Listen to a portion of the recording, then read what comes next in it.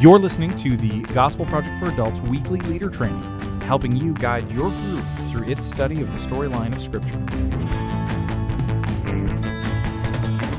Hey there, thanks for joining us for the weekly leader training for the Gospel Project for Adults. I'm Aaron Armstrong, and today we are looking at Unit 31, Session 3, The Church is Sent to Proclaim Jesus. So in this session, you and your groups are going to be looking at 3 passages in the book of Hebrews, and in that, your group is going to see that Jesus is greater than all. So compared to the institutions, rituals, laws, and sacrifices of the Old Covenant, Jesus is the better revelation, the better high priest, and the better sacrifice. And in fact, he's better than all of these because he's the one who fulfills them all. Through his death, burial, and resurrection, Jesus grants us eternal salvation. And because of who he is and what he has done for us, we must proclaim him to others as the better answer to any alternative. And truly, the Great Commission compels us to make disciples of all people of the world in this way, but with that very calling.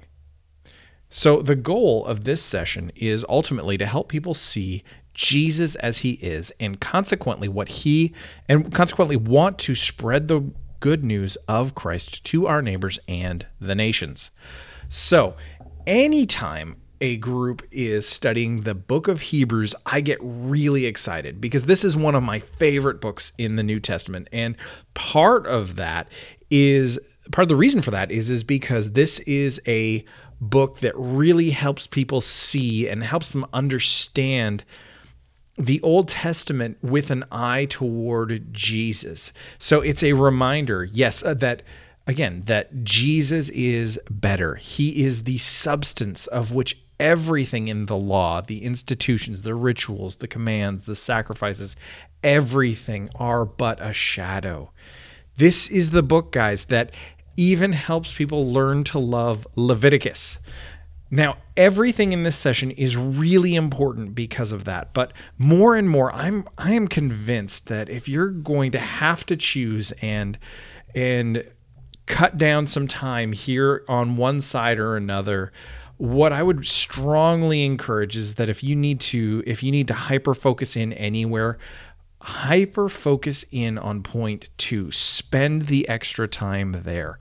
This point shows how Jesus is the better priest who lives to intercede for us, who is able to sympathize with our weaknesses but is without sin. He is a priest whose sacrifice never has to be repeated.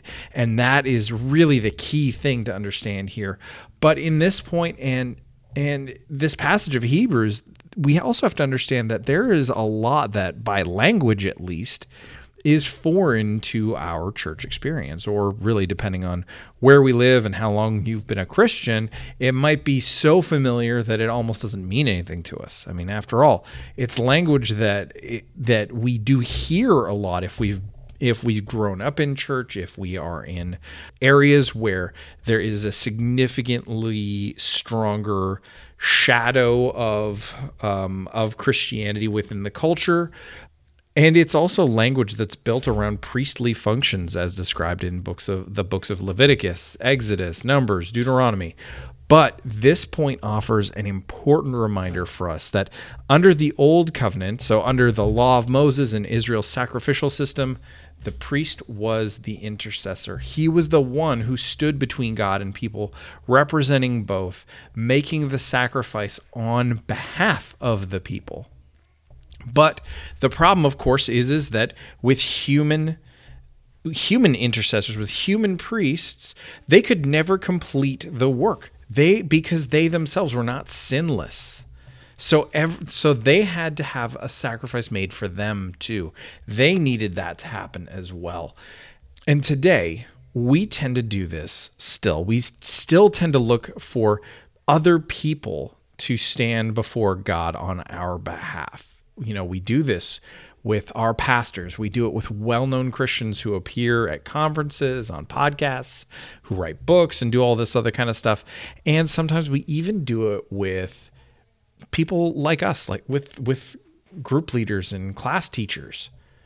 We see other people as being more spiritual, closer to God, as if their prayers are more likely to be heard than ours because we're us and they're them.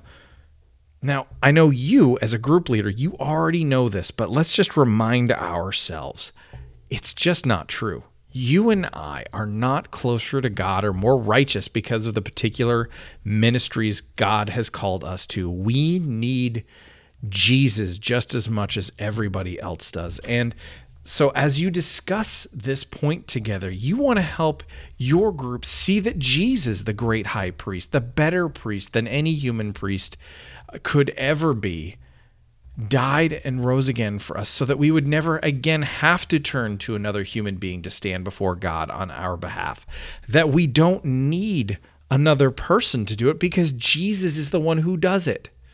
And so we can turn to him ourselves, boldly coming before the throne of grace, as Hebrews says elsewhere, because Jesus has completed the work and the work is truly finished. So I hope that your groups see this good news through this discussion this week, and I hope that it's the same for you as well. Thanks for listening to this week's Leader Training for the Gospel Project for Adults. For more resources to help you guide your group through this session, visit gospelproject.com.